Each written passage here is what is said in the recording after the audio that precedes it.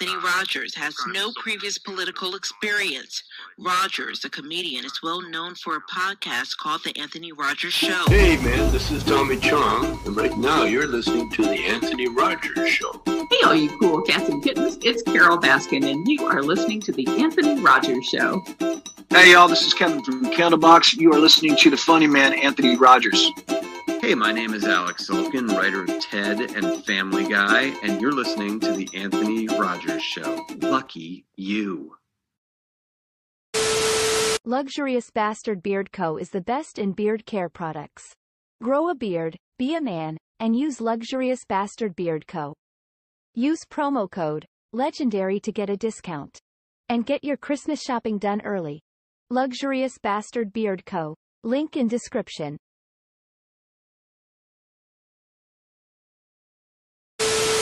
Hemper offers a premium monthly smoking subscription box for all of your smoking essentials. Avoid trips to head shops and gain access to limited edition bongs and smoking goodies. Discover limited edition glass and innovative accessories. 3 million boxes shipped. Get this month's box $39.99 for over $100 in smoking gear.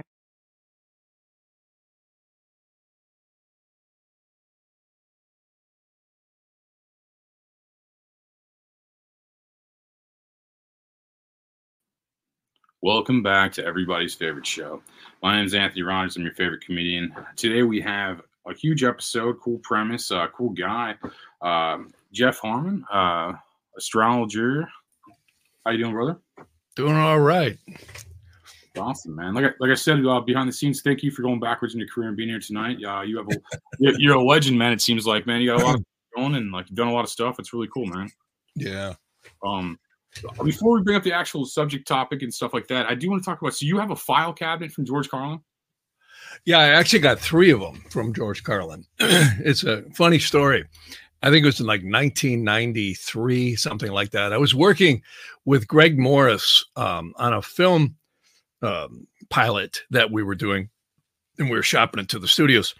And I went into the studio, and we were playing the soundtrack, and I didn't like the sound of it. And the studio manager said, wow, he says, this is great. He says, you do studio mods, because I also did a lot of electronic stuff. That's how I came out to late 70s, early 80s, how I came out to Los Angeles.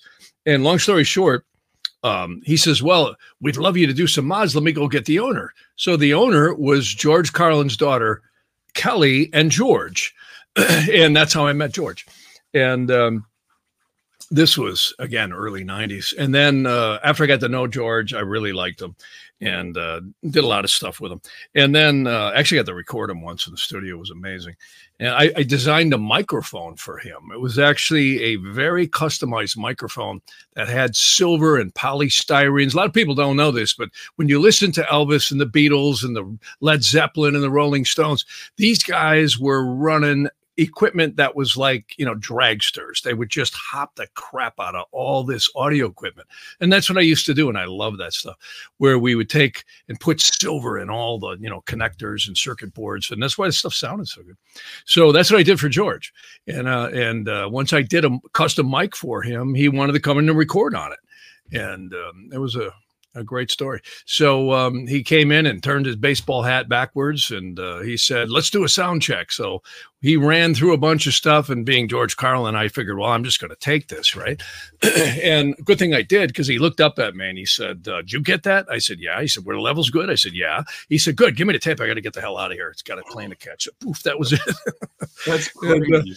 Yeah, that was one story. And then the other one was the filing cabinets. He said to me, I don't know, was it like a couple of years later, he says, hey, you need any filing cabinets? I says, oh, yeah, I can always use filing cabinets. So he said, good, get them out of here, because I'm getting new ones. I said, so I got them out of there. And then I get them back to my office in Beverly Hills, and I find this Pendaflex folder full of all this money. I don't know, there might have been 10 grand in there, something like that. So me being the guy that I am, I went back to his office and I says, hey, is George still in town? Yeah, oh yeah. He said, no, I was going there. So I went in there, handed him the folder, and I said, George, you left all this money in the filing cabinets. He swipes it out of my hands. He goes, where in the hell did you grow up? Because I was supposed to steal it. So he hands me $100 for being uncommonly honest. And I never thought of anything about all this until he died in 2008. And And then I thought, wow, I got a piece of history here. And I still have the labels on the drawers that says George Carlin stationery. So it's for what it's worth, that's kind of cool. I keep all my clients in a cabinet by George Carlin. Filing cabinets by George Carlin. So it's kind of cool. Yeah, I noticed that after I reached out to you, that was a really cool thing, man. I like you probably said like 3 books in like a couple sentences, man. And I like how your vocabulary and how you speak is very interesting. But yeah, that was cool, man. So, but I confused myself. Trust me. You what? I confused myself. Yes. No, I thought you were super on point. That was a lot of very direct information. That was pretty interesting. But okay, so the main reason I hit you up though is like so what do you think of like a generalization more or less, like what is your opinion on possessions, like being possessed? I guess what do you like for your exact like kind of like opinion on that to start?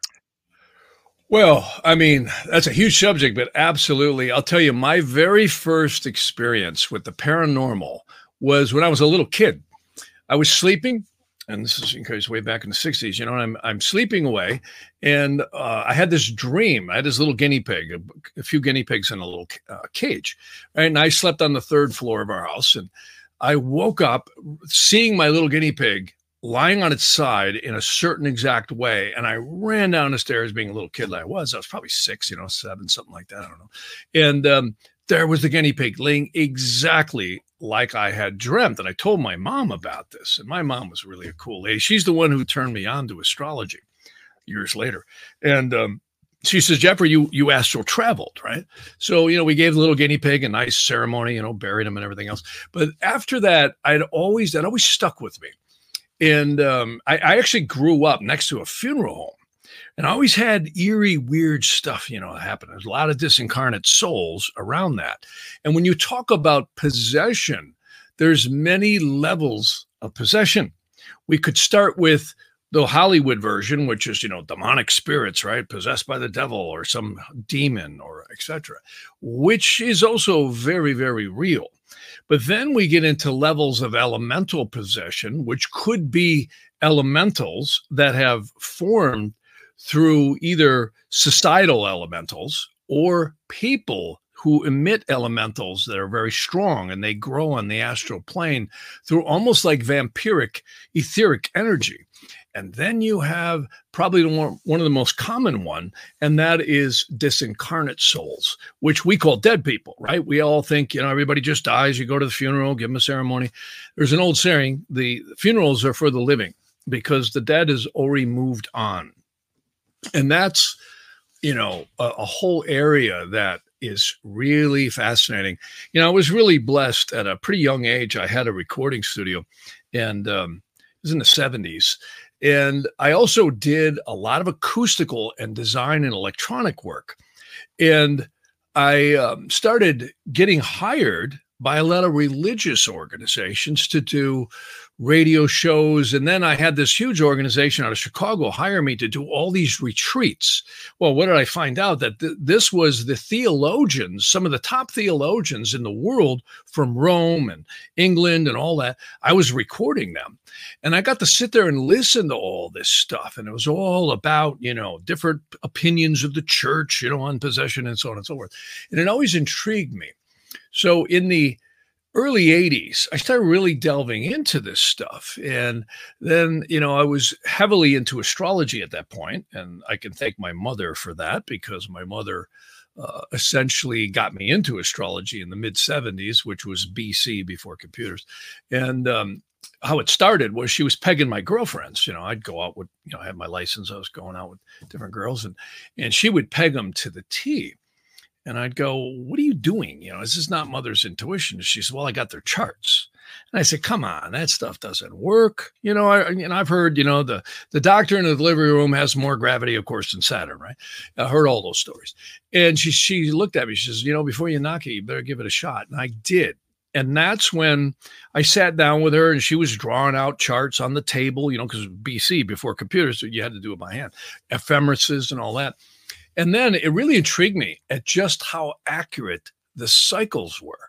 Well, then, we thought we were cool in about 1978 because the Commodore 64s come out. Remember those? And then the 128.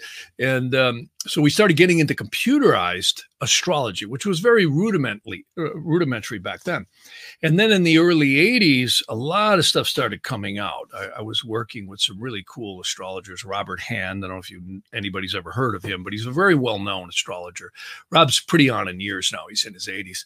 But he was he and a few others were the founding fathers of astrological computing, which now everybody does, astrology on computers. And what was so fascinating about that whole world I was getting into was it also got me into the paranormal. And that's another thing. I had a lot of strange stuff happen when I was a child. I could psychically intuit things and feel things. And I think most people can. And I started really realizing that, wow, there's a whole bunch more here going on than what they tell us in school, right? And they don't tell you much in school other than programming.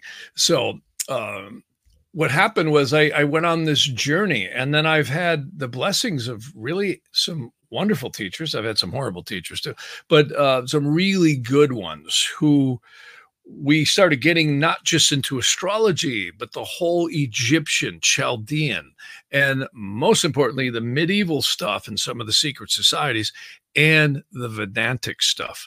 And many people may have heard of Vedic astrology, which is kind of a pop term. Vedic astrology really is something called Jyotisha.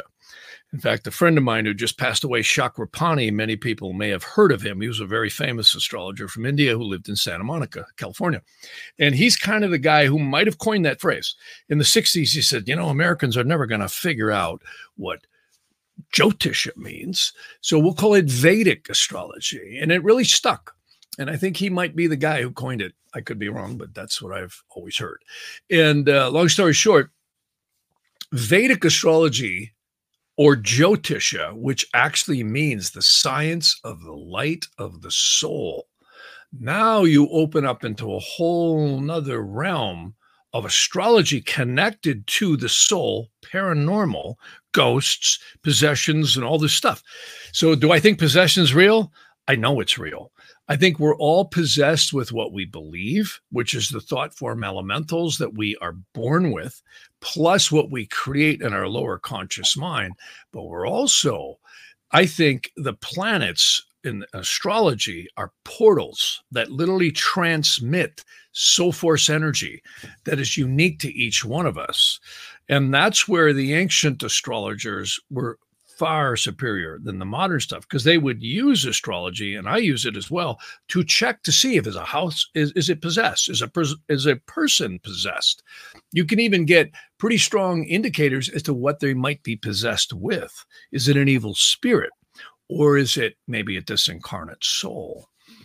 The ancient Hebrews really had this stuff down. They would call them classifications. They would call them iburs, which is kind of a soul that would join with someone. Then they would call them a mazik, which is a part evil errant soul. They also had other types of souls that were actually blended with evil spirits. And this kind of gets into the stuff that we see today going on. I mean, I don't think we need a brick to fall on our heads to know that some of the stuff that's going on right now in not only this country, but around this world has a lot of demonic counterparts to it. And there's a lot of lore. I mean, David Icke and I talked about this years ago, where essentially is some of these people, are they truly demonic? Yeah, I think they are. And I think it not only goes to a DNA level, but it also goes into a level that is exceedingly deep, to where if you play around with enough stuff, you become like a resonant magnet, and things just stick to you.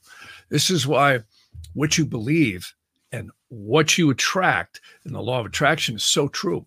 And this is why, many of the great mystics in the mystery schools taught the purification of the soul and the rectification of the soul, so that they can open up and actually be clean to do clearings and depossessions. So it's a very deep topic. But do I believe in it? The answer is yes. Definitely. Sorry to be so long-winded. No, I love it. That's why I invited you on here, man. You're very interesting. So okay, can you project? Can you astral project to touch one of the things you said? Oh, I think anybody can. I think we do it. I mean, are you good at it personally? Yeah, I mean, I don't like to boast, but yeah, I think I can astral project effectively. How do you do it? Yeah, just for a guy like me that has no idea how to do that. Like that sounds awesome. Well, I think all of us do it every night when we dream. We just don't know it. Don't remember. And we you know, there's something. There's a text that I love to refer to. It's if I could, can I share the screen? Oh, I don't know. I think I can. Try if you can. Yeah, if you have access to it, feel free. I'm not sure. Yeah, I think I've done this on StreamYard many times before. Let me just see here once. What does this here do? Add, share screen. Look at that. How about that? So, look at here. Select a window. We're going to do the entire screen. And bing bong, look at that. We are going. That was George's favorite thing. Bing bong, it's 5 minutes past the big hour. And where were you when this song was #1? I always like that. But so, yeah. See, this is an astrological chart right here. Can you guys see the screen? Yes, sir. Okay, good. One of the things that I love to show, this is one of my favorite diagrams of the 4 worlds of creation. And whatever your belief in God, higher power, Jesus, Buddha, whatever it is, unless you're an atheist, you believe in some type of higher power, right? And that's fairly safe to say. And so up here where my cursor is, call it what you will, call it God or divinity. They actually say our souls are created right here. There's no astrology up here at all. This is very divine stuff. And it's an Aramaic Hebrew word called absolute, which means the divine emanation of souls. And you can see over here, this is the hierarchies of angels called the seraphims, the cherubims, and the thrones. This is very divine stuff. There ain't no astrology up here. There's no Pisces, no Aries, all this stuff. This is really divine. And they say there's 49 dimensions and 49 subdimensions in this world up here. The next, which is really vast, way past my comprehension. The next worlds down, Braya, is where the waters of creation and many spiritual worlds are believed to exist. Again, there's no astrology yet. And they say there's 49 dimensions and 49 subdimensions in these worlds. The next worlds down, if anybody listening is familiar with a text, and many people are, it's called the Sefer Yetzirah. That's a strange text. Sefer means book, Yetzirah means formation. And this is one of the centerpiece texts in Hermetic philosophies, Kabbalistic philosophies. Many secret societies know about this text, where time and space and molecular structure starts to come into play, meaning the physical worlds. This is where the rotating galaxies are believed to start. All the amino acids, the gas clouds, the black holes, all the stuff that everybody talks about.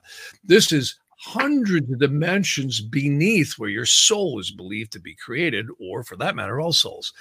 And they claim, and this is a mind bender here, there could be 49 parallel universes and 49 subdimensions within that. If you take people, a lot of people talk about Einstein. I think Tesla left us some of the most interesting stuff when he talked about the Pegasus projects. I don't know if you've heard of that, but that's time travel and all this stuff, where they're saying that there are multiple dimensions stacked right on top of this one. And that's in what we call the Yetziratic worlds. This is where time, space, and dimension begins. Then you got the last worlds, which is called the Saya. These are known as the astral planes. And the astral planes are just that. They're the astral plane. They claim there are 49 dimensions and 49 subdimensions here. And notice, you know, usually we get a guy with a suit tie and a microphone telling us about the devil, but it's just a little bit different. These are the 4 cast down hierarchical spirits, which, you know, isn't just the devil. It's Lucifer, Satan, Belial, and Leviathan. And beneath that, you've got 8. And beneath that, they say there are legions upon legions upon legions underneath all this. In every culture throughout history, the Chaldeans, the Egyptians, the Vedantic, all talk about some story that there was a war in heaven And these spirits or gods or deities got cast down and incarcerated. Of course, the Western world has the Garden of Eden story, right? Where, Eve, took a bit out of the apple, and then, God got ticked off and said, that's it. Your guys are going down and you're getting bodies. So, and the evil spirits were believed to be incarcerated. There may be a lot more truth to that story than we know, because clearly the Vedantic and the Chaldean and the Egyptians all make reference to this earth so we hear it in the Egyptian lore, Thoth created the physical world. He built the prison of earth for souls to come and reincarnate. So there's many versions of this, and I'm not claiming, I'm sitting here telling you the way it is, because nobody knows the way it is, including me. But I think this is a really good model to just talk about something this vast and incredibly complex, which is beyond, I think, anyone's human comprehension. But this gives us a model to wrap our brains around. So then here we are in these meat suits called bodies. And they actually say a guardian angel ties the spirit, psyche, and soul to the embryo at conception, not at birth, at conception. And the Egyptians knew this too. So there's a magic that happens where spirit now gets tied to physicality. And the period of gestation, which for most women is about 9 months, right? Animals too, they have a certain gestation period. That's when that spirit is really being imbued into that physical being. And when it exits the womb of the mother, or whatever being it is, that's when spirit, psyche, and soul is permanently tied to the body at the astrological matrix of the heavens called astrology. Now, astrologers run around and tell you, oh, you're a Pisces, you're an Aries. That's a bunch of crap, because you could take all the Pisces and all the Aries and all the Geminis or whatever other sun sign they want to call you and line them up side by side, and there ain't a single one of them the same. But there are traits that are similar. We're dealing with a multi-dimensional switch of spirit manifesting into physical realms. This is really deep stuff. And again, this is not my innovation. I'm just here telling you what many of these ancient documents, I believe, say. And I built this model to show that. And this is not my, this is something I've actually extracted out of many ancient documents. So here we are, spirit manifest. Well, when we exit the physical body known as death, and I guarantee you every one of us will, the religions have done very little to teach us about what happens after that. You're all sinners and you're all going to hell. Just doesn't cut it, does it? I remember coming down, like you said, like a couple of things back. You said, I remember picking this life almost like from what you're explaining. I'll bet you're right, and I think if we all could remember, and you know what's really cool? There's actually a mark. We all have it. It's in between the upper lip and the nose. They say that's the mark to make us forget. Now, no one really knows if that mark is made in the womb or starts forming in the womb, which it might, or is it made right at birth? It's kind of hard to check because you really can't see a baby other than ultrasound prior to that. But the bottom line is, I didn't know if this legend was true. And my son was born. I had the blessing of being in the delivery room, and I did not expect this. And my wife had to go C-section. And of course, she's shaking. And I was able to see around the tent when they cut her open. And it's, a little bit graphic. You got a lot of fluids and blood. And out he came, right? Dripping down, just like, Neo in the Matrix. And they cut his umbilical cord. And right when he cried, I saw 2 illuminations come into the room and join him. And I know what I saw. And moreover, I know what I felt. It was magical. Oh, I believe that. I believe it. I remember coming into the body. I remember being born almost. I remember. I have a lot of amnesia from a lot of stuff. But you hit on a lot of things that I felt and saw. Like this being a soul prison. It feels like a soul prison for sure. And yeah. And I think I remember basically being in like a sphere and being there for ever and waiting to be born. And then they brought me to this thing, and then they're like, okay, I had like maybe 5 choices or something of this Avatar world. Like that's kind of what do you think? Wow. What are your thoughts on that? I've never really had an explanation. No, I think, I got to tell you, I've had clients tell me, I remember being born. I didn't want to come here. I know I was very sad because I knew I was going to be born into a very challenging situation. And this is, you can see here on the screen, this is the premise behind quote unquote Vedic astrology. Its real name is called Jyotisha, which is no one really knows, but it might be a Sanskrit or Tamil word derived, which means the science of the light of the soul. It's probably somebody's name. Probably what? Like somebody's name. Like you have like in parallel dimensions, you have like the Einstein Rosen bridge. It's probably somebody's name. Like Jyotisha looks like somebody's name, or however you said that. Like that's it could be. It could be. A lot of these old languages were actually cryptic. They actually had cryptology within them. They were phonetic sounds that had numerology that expanded into many meanings. And in fact, we find this in the Hebrew and the Aramaic and the Coptic. There's codes that are in a lot of the words. In fact, what's interesting is many of your ancient Nadi astrologers, there's what they call Nadi Jyotish, there's Parashara Jyotish, Jaimini Jyotish, and those are named after people. Maharishi Parashara or Parashara was one, Maharishi Jaimini is another. These are just 3 of the major branches. There's many. And you can see here this white etheric energy. This is the stuff science is never going to be able to put on a scale and figure it out, because this is the magic of consciousness, spirit, soul, and psyche. Love that image, man. That's a great image. And that comes out. That's not mine. That came out of the Bhagavad Gita, actually. That's great. And there are so many. There's like a slide. There's like a soul slide here. Do you remember this? Do you remember being born? Do you remember anything before birth? I don't. I can't really go there. I do get fragments that I was in a castle on the last birth, and I had something to do. I also might have been around in the 1800s too. It's just something your instinct tells you. Like you can't really explain, but you just like you feel it, right? That's right. And let me introduce something that's really cool. This is one of my favorite 2 diagrams.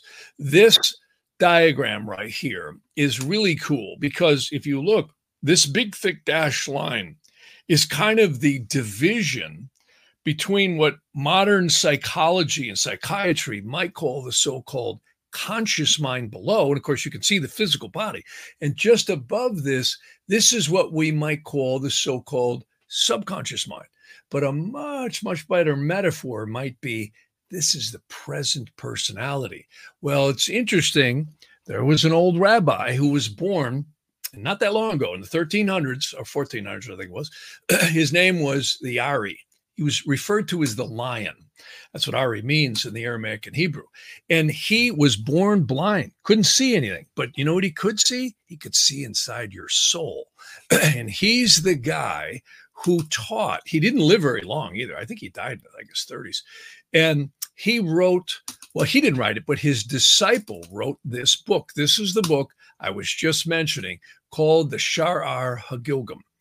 And what's so fascinating about this book is it gets into who we are and what we're really doing here. And I think it also places astrology in the proper perspective. And there's a lot about possession in this book too, where you got to get into the different lower portions. See, we call one of the reasons mind control works so well, and of course the boys and the governments and all that have figured that stuff out a long time ago. This is why they always attack the youth. It's like George Carlin said, it's a big club and we ain't in it. It's the one they beat us over the head with all day long, telling us what to believe. And see, the lower conscious mind is really the present personality. It's not us.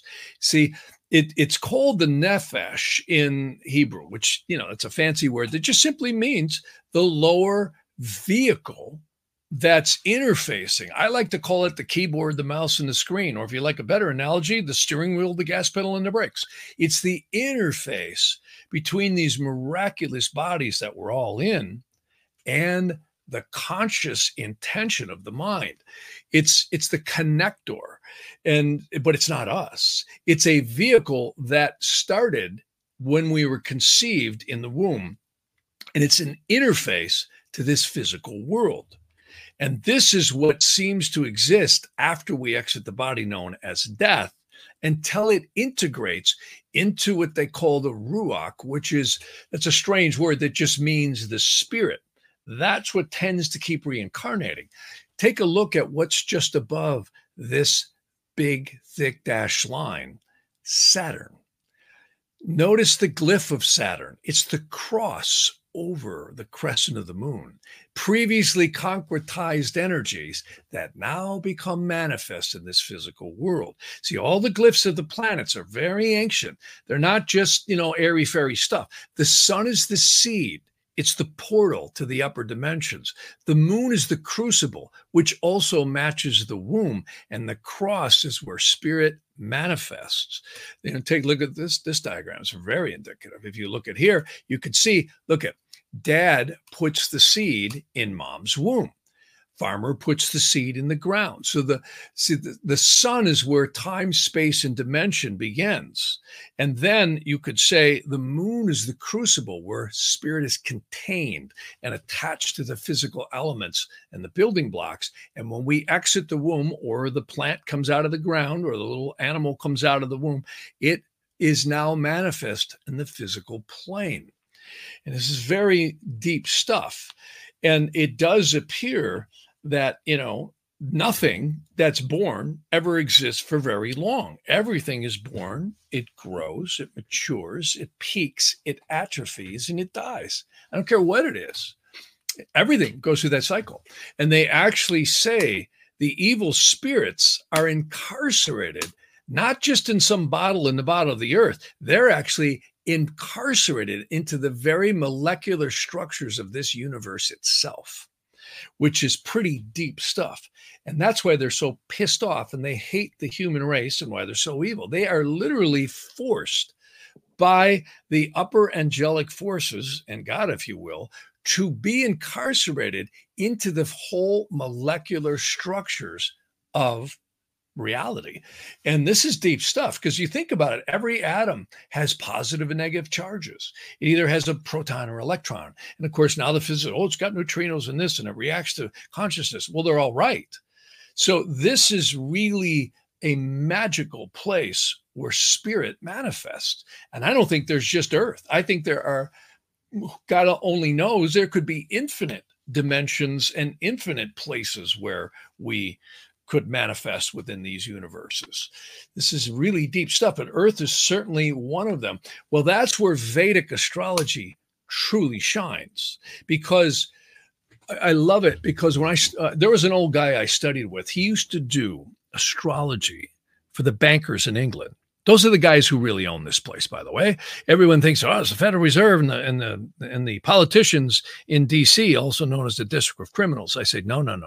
The people who own this place are the ones who took it over when Woodrow Wilson gave it to them. And that was right in 1913, the Federal Reserve Act. They own this place. All the politicians will dance to what they want because they own it. And what's interesting, this guy used to do electional astrology. See, electional astrology is picking an auspicious time to clear a building, to sign a contract, or to, like, here's George Washington. He actually set the foundations of the Capitol. You can see that's a block and tackle right there. You can see the pulley. It's a little hard to see.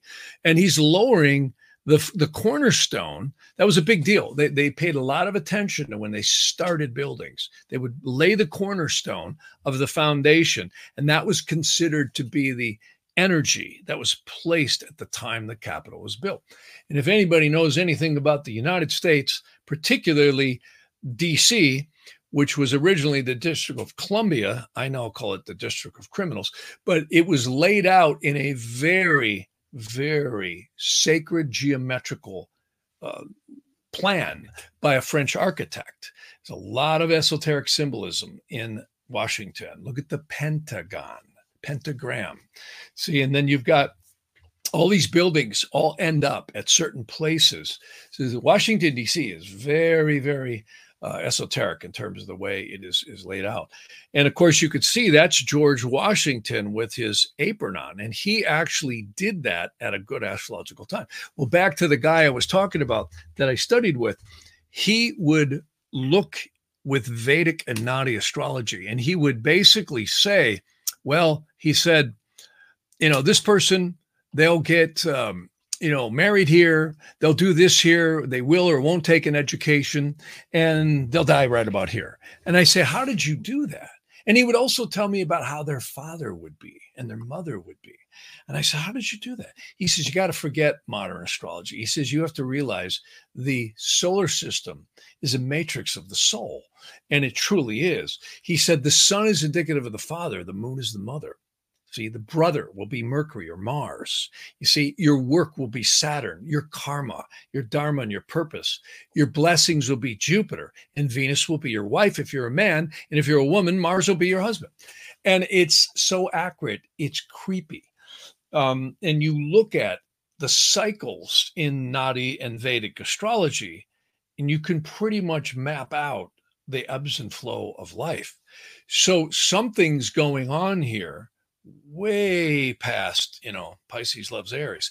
And the older stuff was stunning. It really was. The Egyptians too. They knew a lot about astrology. Most of the astrology we have in the West came up out of Hellenistic, Egyptian, and Chaldean astrology. It's very old stuff.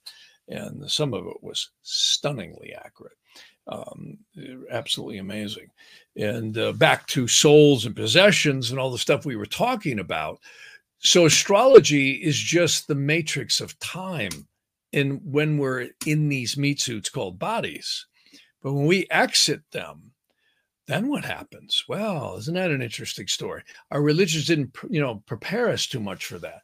And that is where the soul seems to go to an astrological court, where it actually will be forced to reincarnate multiple times, or if the purity of the soul has cleansed off all what they call the intermixing of the clip-offs called evil spirits, we will travel on to other places. And some stay on as ascended masters to help many other souls passing through. This is really deep stuff. There's actually something called the precession of the equinoxes. And many people will know that there's tropical astrology, which is based on the equinoxes and solstices. And then there's sidereal astrology, which, a lot of people are running around now saying, well, the tropical isn't accurate, only the sidereal is. And they're right about that in terms of where the astrology is. But the tropical is also accurate. It's the outer, denser layer of the interaction to the physical plane. So they're both accurate. And then many people have heard of that 13th sign called Orphica, which could potentially be in the center. There may be something to that where we cross the galactic center and we restart. See, our solar system is believed to go around this central sun about every 25,000. I've heard 750 years. Other people say it's 920. It's somewhere around there. No one really knows. I certainly don't.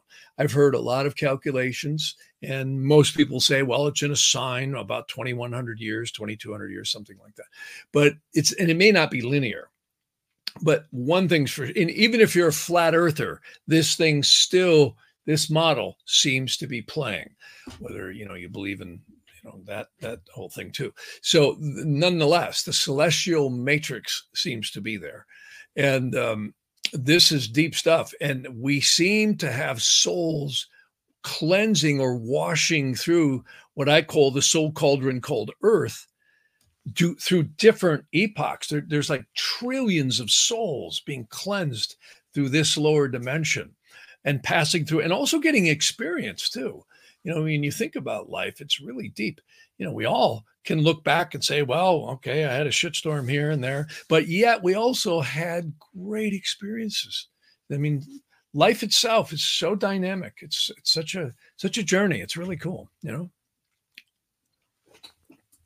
Definitely. And you covered a lot of good stuff, man. That was awesome, man. I think your camera, something's up with your camera though. Yeah, hang on. What I'm going to do is, I see what's going on. Yeah, was I sharing that time? Yeah, no, I saw your screen the whole time. But yeah, no. So that's a lot of. I mean, that's a lot of powerful stuff, and like a lot of what you said, I kind of like either remember or kind of just like know to be true somehow. You know, I mean, I don't have the education on any of that, to be honest, but a lot of that sounded like pretty spot on still, man. And I feel like this whole thing's crazy, and like yeah, I think people definitely come here a lot. You know, I think that I mean, I'm a Christian, but I don't think that in any way. I think just like the human experience is very limited, and like I don't even understand Christianity really. Like, I mean, or I don't even understand. You know, as far as like, you know, what I mean, like we're just kind of like grunting. You know, we're not really that. Oh yeah. I mean, even the smartest human's not that smart. I feel like, you know. None of us are. See, that's the lower conscious mind. You got to start there, you know, and I tell you, you know, like people always say to me, well, geez, you know, so no, I don't. The more I get to know, the more humble I get and realize that if we look at these models like this and realize we're all really dumbed down. And that diagram that I was showing with the big thick dashed line, they actually say if we could see all the spirits and the elementals and the angels and disincarnate souls around us, we probably would flip our cookies. And that's one of the dangers. Have you ever seen an angel or a demon or anything like that? I have. I actually have. Yeah. What have you seen? Well, I've had experiences, you know, when I was a teenager, I had this really evil thing. It was a really nasty entity, and it came at me and it grabbed me by the throat. I literally felt taut, and it was really powerful, and I can remember it distinctly. And this silver being came in and drove it away. So I was really kind of silver. It had a silver like white light. Yeah, I've seen that white light. Yeah, okay. I've seen something similar to that. I've never heard it described silver. That's interesting. So yeah, it reminded me of like a silver sheen, you know, like almost like a shield sheen. It drove it away. I had another experience about 4 years ago that was very similar to that.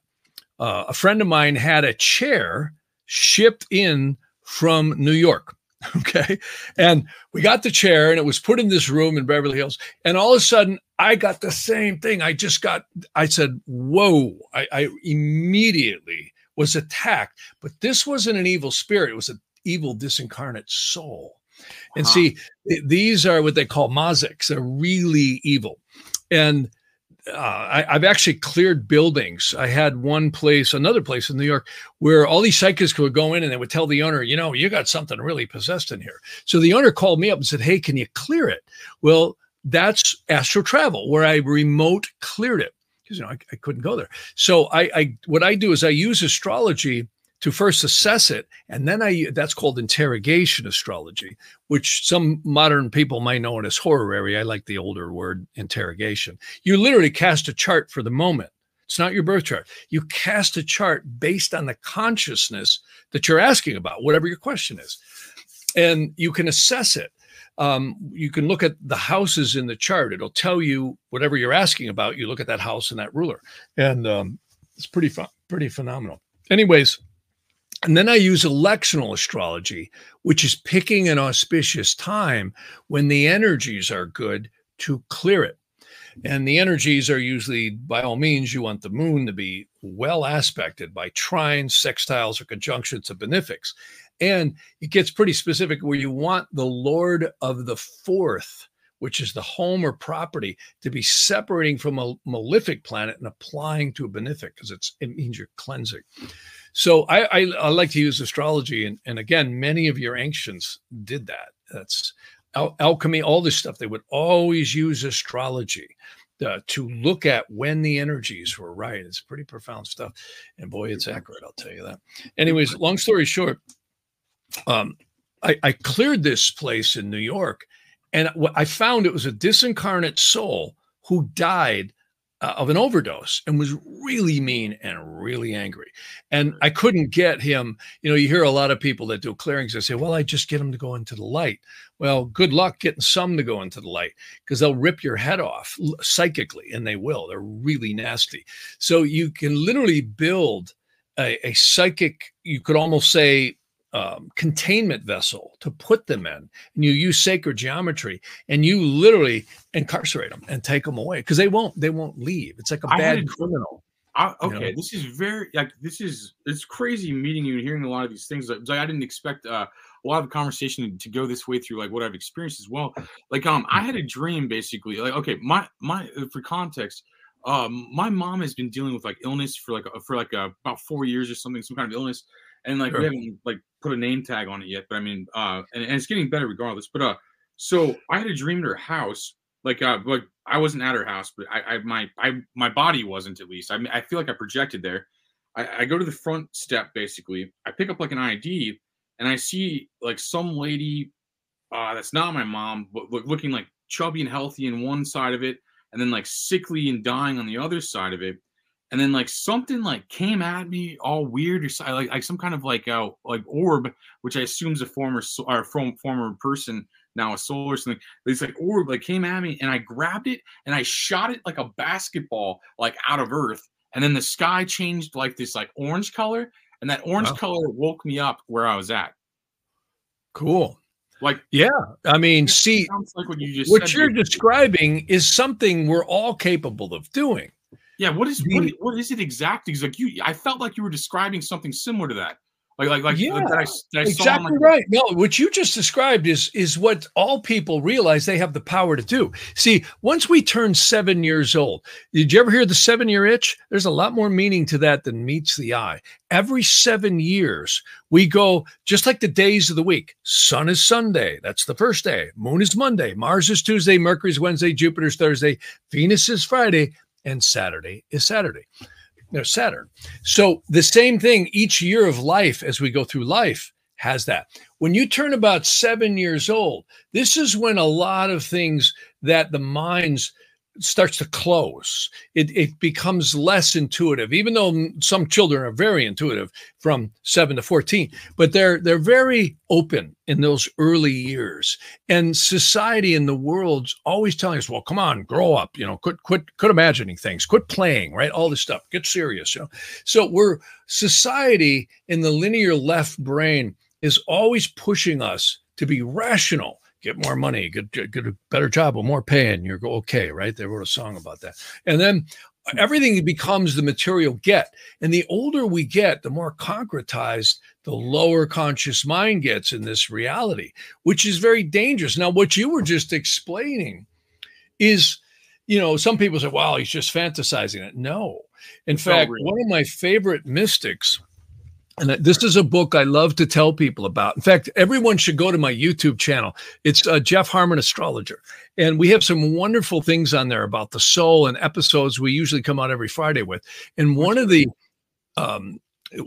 books that I love to mention is a book called The Magus of Strovolos. And that's about a healer who lived in the city of Strovolos on the island of Cyprus. Talk about astral travel. This guy could literally reconstruct the molecular things of a person's bone when they had cancer, or he could take away pain. He could calm the waves. See, this gets into the sacred holy magic that all the saints and the prophets and the great rishis and seers were aware of. Yeah. And this is control of the fourth hierarchy. I actually mentioned this about a book called The Sacred Magic of Abramelin, or you could say the Book of Abramelin. And it's about an old rabbi, Rabbi Maharil, who actually said anyone of any race, of any creed, can have the guardian angel come to them. If they purify the soul, it's actually an 18-month process, but you do it between the spring equinox and the fall equinox. A lot of people might recognize that what happens on the fall equinox, the first lunation or new moon closest to the fall equinox is what? It's Rosh Hashanah. Okay, and everybody says, I got to become Jewish. No. He says you don't need to do that. That was ancient knowledge. But the Jewish religion does celebrate that.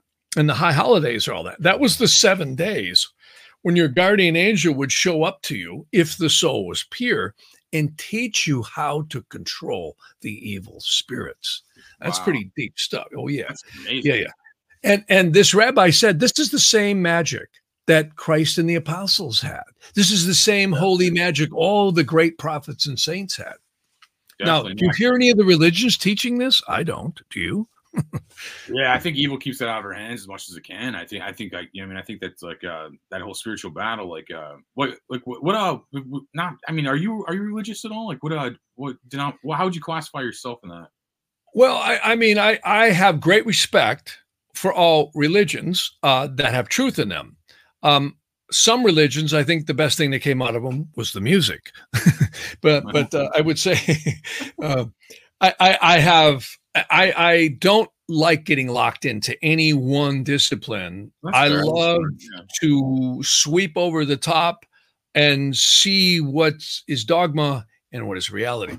And I've studied a lot about religions, and I've had the blessings of being exposed to a lot of this stuff. But, I find the great truths, like look at Rome did. They omitted books like, the Book of Enoch. They've omitted so many, the Nag Hammadi. They want to hear about all these different ancient texts that actually support it. That's why I encourage people to read the Magus of Strovolos. The reason why, that's Christianity, I think, done right. I really do. This is where he talks about how all of us have the capability, like the stuff you were doing before. That's it right there. When you believe, when you do clearings on a place or people, if you don't believe in what you're doing, you're not going to be effective at all. See, our third eye chakra. Oh, sorry. What's that? Oh, sorry. Go ahead. Well, our third eye chakra, which is also right back here, is the pineal gland, right? And all the chemtrails and all the shit they put in our food and all the other crap is constantly dumbing us down. And it is. I love that you know that. No, I love that you know that. like 1% of the population knows that. I love that you know the food's poison. No, I love that. And the water too, everything, man. Yeah, I mean, they're hitting us from every angle, and they're doing it in multiple ways. And long story short is we emit elementals out of our third eye chakra. You just can't see them because they're not on the physical plane, not on the etheric plane. And these elementals, this was the secrets of the mystery schools, was to train the mind to be focused. Again, I tell people, read the Magus of Strovolos. It's a book written by Kyriakos Markides. He's not the healer or the Magus. He's actually a skeptic who grew up in the city of Strovolos, and his priests used to tell him, stay away from this man named the Magus of Strovolos. He must have cohorts with the spirits and the devils, or he couldn't do what he does, right? So Markides actually came to the United States, I think in the 60s, grew up and became a professor of sociology. Well, he went on a sabbatical in the late 80s back to his home city, called Strovolos, hence why the book is called the Magus of Strovolos. And he ran into this guy and witnessed him curing people of completely incurable diseases, depossessing them of disincarnate souls and spirits. And he said, my God, he says, you're for real. Can I write a book about you? And the healer said, he says, for the last several lifetimes, your arrogance has caused so much death and destruction. Yes, you can write the book. And that's why Markides followed this healer around. And I love the Magus of Strovolos to introduce this man, because you vicariously get to see through Markides' writing what this man did. It was incredible. And it's a journey par excellence. I tell any Christian, read the Magus of Strovolos, because you'll be blown away, or anyone of any other denomination too. So it's quite interesting. There's only truth. There's only sacred truth. And the religions have taken factions of it and concretized it into dogma. Some of it's okay, some of it's not, and I'm not here to judge anything, but, I actually do feel some of the best things that come out of religions was the music. Some of it's quite dogmatic. Some of it's very cult-like. It's funny you say that. I actually like country gospel too. That's like one of my favorite genres of music, man. It's funny you say that. So I do like gospel music and stuff. But no, I think that no, I definitely think no one knows really, and I think Christ is the bridge to heaven. I do believe that. But and I think that whatever. It doesn't really matter who agrees or what. But there's a lot going on. There's a lot going on here, man. I think there's just I think you covered a lot of this stuff, man. There's just it's beyond human comprehension. And the more you know, the more you realize we don't know. And one of the things that's most dangerous to the aura is toxins, chemicals, alcohol, drugs, especially hard drugs and psychedelics. Everybody thinks, oh, it's so cool, I'm going to do psychedelic. You might as well take a flamethrower to your auric field. Your aura. It was a control tactic, but it was a CIA control tactic to get everybody on drugs so they could arrest him and then just ruin an entire generation. No, everybody fell for it, man. It was crazy. That's right. Oh yeah, they get involved in a lot of interesting stuff, including mind control. And this is a very interesting area because there's a lot of demonic forces that intertwine in places of power, and they chase it.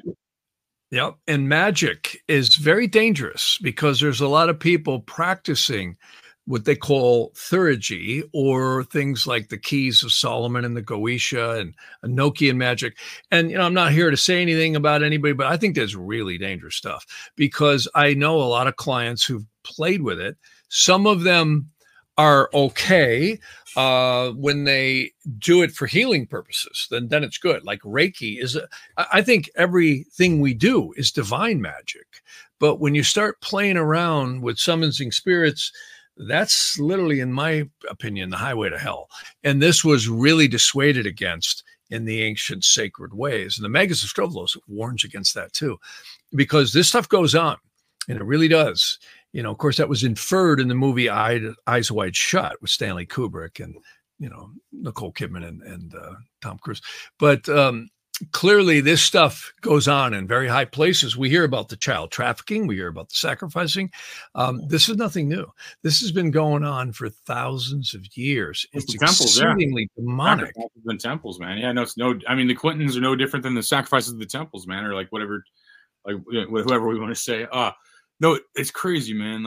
I definitely agree. Oh, deep stuff and dangerous stuff. And literally, they actually say the spirits love nothing better to get someone, the evil spirits, to come over to their ways because they actually can destroy the soul through that stuff. Yeah, that's what they're fighting for. That's what they're fighting for. They hate us, man. Is there a way? This may be kind of obviously it's a dumb question. I'm very familiar with. I know it is, but is there a way to how a nuke does? Is there a way just to just bomb good everywhere and get rid of all negativity and the evil and what is there a fast way or something where we have a mass weapon of war just to get rid of all this evil, man? Well, I think creation is that itself, but evil seems to come through free will and the pulling of the spirits against all of us. It's actually very interesting because the earth seems to be a place where free will and ego is rampant. And, there's a really interesting book that I love to refer to. It's called Menot Yehuda. If people go to my YouTube channel, you'll find there's a thing on the soul. And I mention a lot of these books. Well, there was a rabbi who lived in the 1800s in Baghdad, which is very fascinating. And he would do things called purifications and unifications on the soul, where he would join the lower consciousness that we call our minds with the spirit and the upper portions of the wisdom of the soul. It was a connection thing that he would do through prayers and certain things.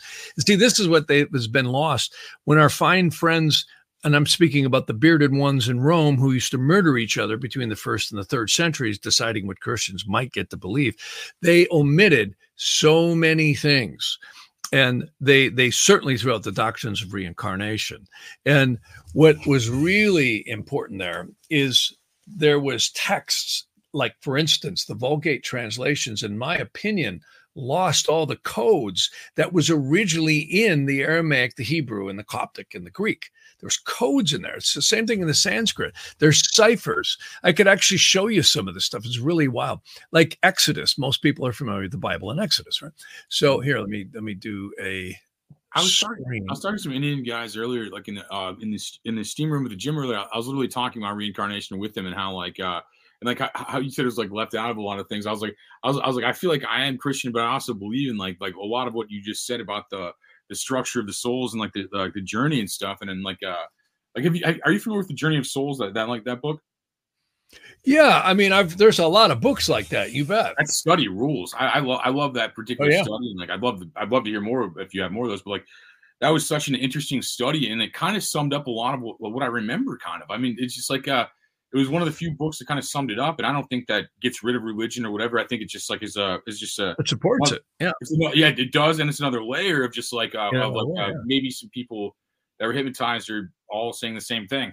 Like it's kind of crazy. Well, many of the ancient texts in Egypt is very cryptographic in terms of a lot of the Egyptian lore. A guy that I had a chance to meet many years ago was Manly P. Hall. He's the one, you may have heard of him. He wrote the book Secret Teachings of All Ages. In fact, we did a little special on him on my YouTube channel. And fascinating guy. He was a 33-degree Mason. And of course, the Catholics hate the Masons, right? They're the worst people in the world, right? They're evil. And I always say to that, not that I'm promoting any secret society, including Masonry, but if people want to pick up the Constitution of the United States and the Bill of Rights, and take a good close read, I don't think there's too much evil going on there. That is probably one of the most sacred documents that's ever been created in modern history for humanity. That means anyone, and that's our Constitution and our Bill of Rights. And the Indians, a lot of people don't know this. The Iroquois Indians were also involved in contributing to the Constitution and the Bill of Rights. Pretty amazing stuff. I love that you just said a lot of that, because so many people are so like for lack of better terminology, communist and just don't love America. And I love that you just said, yeah. I love what you just said, to be honest, man. And I'm very George Washington was a very mystical person. And let me tell you, he was visited by 3 angels. And this is documented. There was a Indian chief. See, Washington actually fought for the English before the division between the colonies and England. He was involved in the French-Indian War when he was a young man in his 20s. And every single officer fighting with him in the British Army was shot during a battle, except Washington. And they were all killed. There's only one that lived. I think it was Colonel Braddock or something lived. I'll let you know where Chuck Norris got that name from. Anyhow, the bottom line is Washington had all these bullet holes in his coat, in his hat, and he never got shot once. 2 horses were shot out from underneath him. Well, a number of years later, I think it was about 15 years later, when the colonies had separated from England, King George, they told him, it's Declaration of Independence, we're going to war, right? Cornwallis came over. Well, that's when this old Indian chief, 15 or 20 years later, said to Washington that we tried to kill you. He says, I personally shot you 3 times. And he says, you didn't go down. He says, I saw a great spirit over you that you were protected by. And he said, I knew you were going to bring a great nation to fruition, in which he did. And when Washington was in Valley Forge, he was visited by an angel. People can look this up on the internet. He was visited by this special angel that told him, I know you feel like you're going to fail, but you need to go forward. Because in Valley Forge, these people were barefoot. They were out of ammunition. They were barely able to, have food, and they were destitute.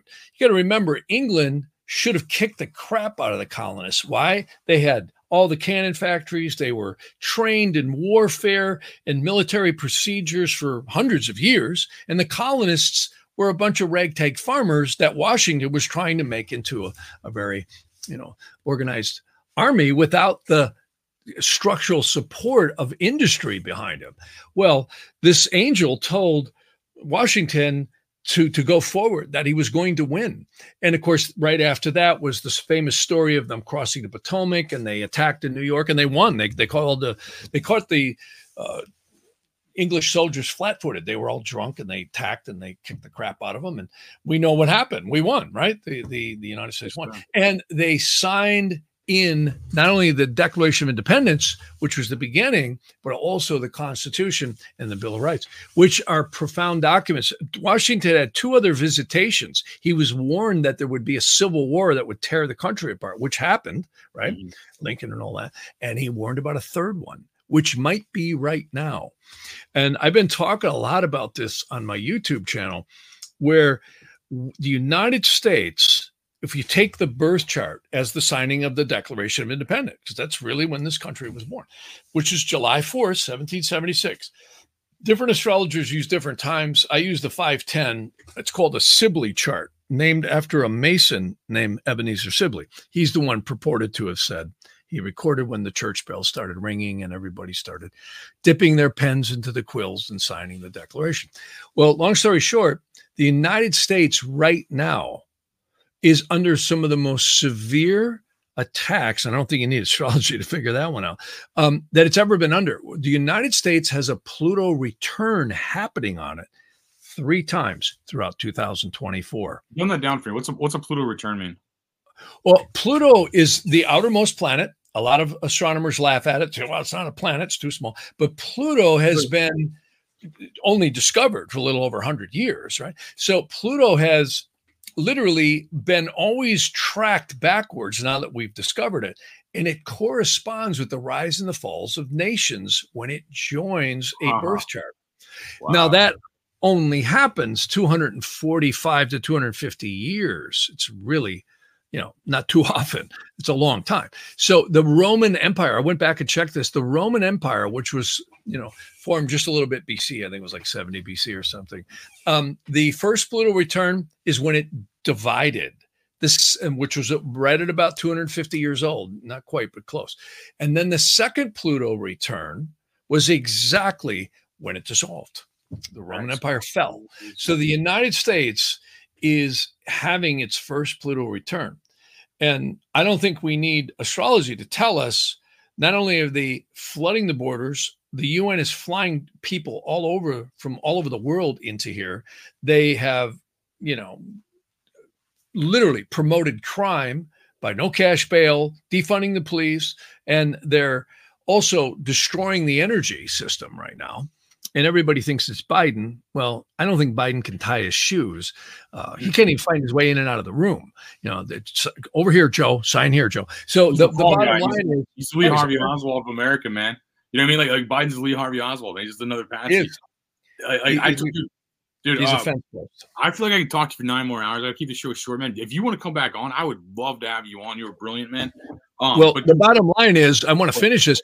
Yeah. This country will either not be here after 2024 as we know it, or it's going to be the phoenix rising out of the ashes. I think that. I think we're about to hit a That's what I get too. It's leaning towards that.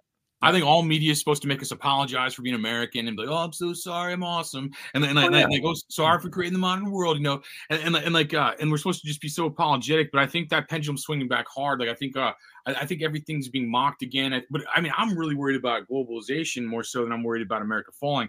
I'm worried about like that. This is exactly what's happening. It's a war between it's a war between the globalists and the nationalists. It's that I think simple. They lose though. I think that's simple. I think they're going to lose, to be honest. Well, this country certainly seems to have been founded on divine principles. If you go back to that model I showed you before, the evil spirits have always caused a lot of trouble on this planet. They always have. And they always will, at least during this time period. It may change here in a couple hundred years where we do get that golden age. But I would tell you that they can never fully win because they're incarcerated here and forced to be a part of creation, the arc of birth, growth, maturity, death, atrophy, and death. And it's very interesting. They can never win. Evil's always caused a lot of trouble, but it cannot win. It just tests the character of good men. Like evil just tests our character. That's all it really does. It's a part of this dimensional creation of time. And at least for now, and there are evidences that as we go around the great year, the 25 or 26,000 year cycle, and the Vedas actually talked about a 250 million year galactic cycle, which is way deeper. Hinduism calls cycles yugas basically to be like, we're in Kali Yuga, the year of their demon or whatever. So we're everybody susceptible to drugs and lies and all that. So I mean, this all coincides with what you said and what we're seeing, and like. Everyone's just saying in different grunts, Yeah, it's crazy stuff. Yeah, there's a lot of dispute about which yuga we're truly in. I've seen a lot of different calculations. There's a possibility we're going to leave a dark rift somewhere in a couple hundred years from now. It may somewhat closely correspond to in the end of the Hebrew calendar hitting 6,000. It may be fairly close to that. So we'll see. We'll see. I mean, one thing's for sure, the Mayan calendar, everyone thought, we were going to fly off into love and light. Well, it don't seem like that to me right now. In fact, we're seeing an effort right now to destroy the human spirit. And this is, if they get digital currency, the future of this world is going to become very shut down. They're trying to do things to, again, suppress consciousness and human spirit. They'll never do that. It's never going to happen. They'll cause a lot of trouble, to be sure. And I think we're going to see some of that this year, but it also may be a necessary evil to bring us out into this transformation of the phoenix rising out of the ashes. Dude, we can't end better than that, I think, man. That was the best, dude. And if you want to come back on, man, if you want to throw out some links before you get on here, I would have you on a million times, man. You're the great guest, Jeff. You want to throw out some links or anything for people? Feel free before we get on here. Yeah, the best way to get a hold of me is my website. It's jeff@jeffharman.com, HARMAN. And then also, sorry, my camera keeps shutting off. I just turned it back on. And then my YouTube channel. I do a lot of readings for people. I also do a lot of gemstones too. I sell untreated natural gemstones, and I set them at good astrological times, which are really powerful. It's called Vedic Planetary Gemology. You can read about that on my website at jeff@jeffharman.com. And I also do a lot of readings too, where I do location astrology. I do your Vedic astrology, your whole life path. And it's a lot of fun. And I look at all your, it's a lot of fun and powerful stuff. And with Zoom today, people can record the whole session and play it back, and you get a really detailed booklet with 5 sections in it that gives you your location and all your life path and cycles, which is a lot of fun. And it's awesome, man. I really appreciate you coming on here, man. And I wish I had 9 hours to sit here and pick your brain, because you got a lot of great information, man. And yeah, everybody check out Jeff's website and his YouTube, all that. And I really appreciate your time, man. That was a great. You got it, bud. Thanks for having me on. Definitely, man. And if you're watching at home, thank you for watching at home. Yeah, check it out tomorrow.